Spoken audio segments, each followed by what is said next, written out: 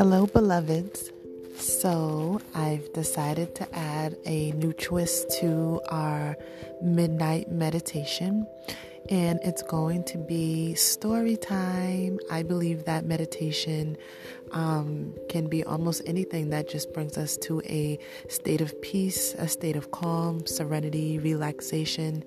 It calms our busy mind and allows us to really get in touch with ourselves. As you may know by now, and if you don't, I'll let you know, I am a big advocate for spiritual and emotional wellness.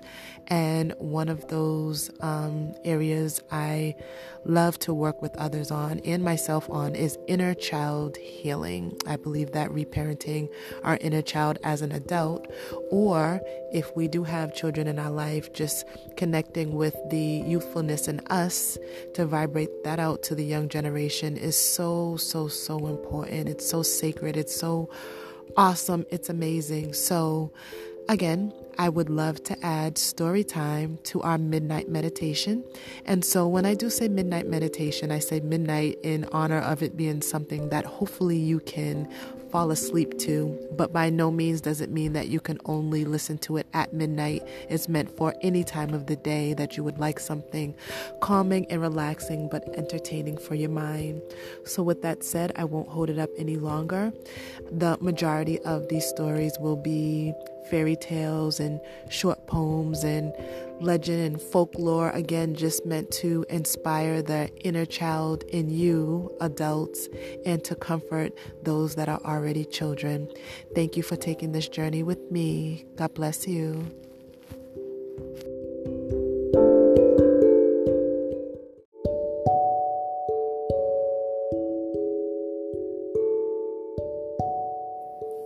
Welcome to Soul Diaries.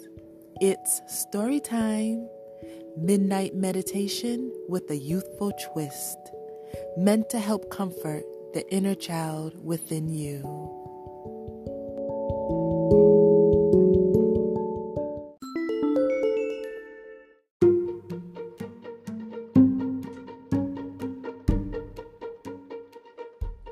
How to tell a true princess.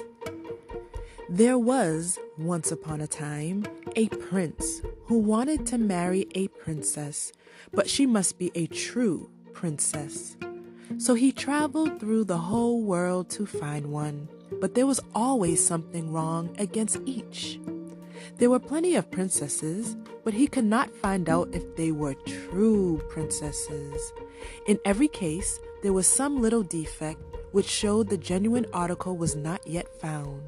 So he came home again in a very low spirit, for he had wanted very much to have a true princess. One night, there was a dreadful storm.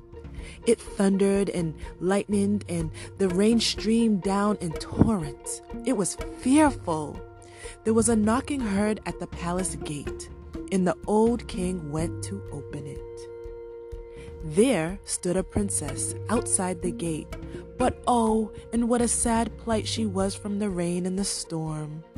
The water was running down from her hair and her dress into the points of her shoes and out the heels again, and yet she said she was a true princess. Well, we shall soon find out, thought the old queen. But she said nothing and went into the sleeping room, took off all the bedclothes, and laid a pea on the bottom of the bed. Then she put 20 mattresses on top of the pea and 20 eider-down quilts on top of the mattresses, and this was the bed in which the princess was to sleep. The next morning, the queen asked the princess how she had slept. "Oh, very badly," said the princess. "I scarcely closed my eyes all night. I am sure I don't know what was in the bed. I lay on something so hard that my whole body is black and blue. It is dreadful." Now they perceived that she was a true princess because she had felt the pea through the 20 mattresses and the 20 eider-down quilts. No one but a true princess could be so sensitive. And so the prince married her, for now he knew that at last he had got hold of a true princess. And for the pea, It was put into the Royal Museum, where it is still to be seen if no one has stolen it. Now this is a true story.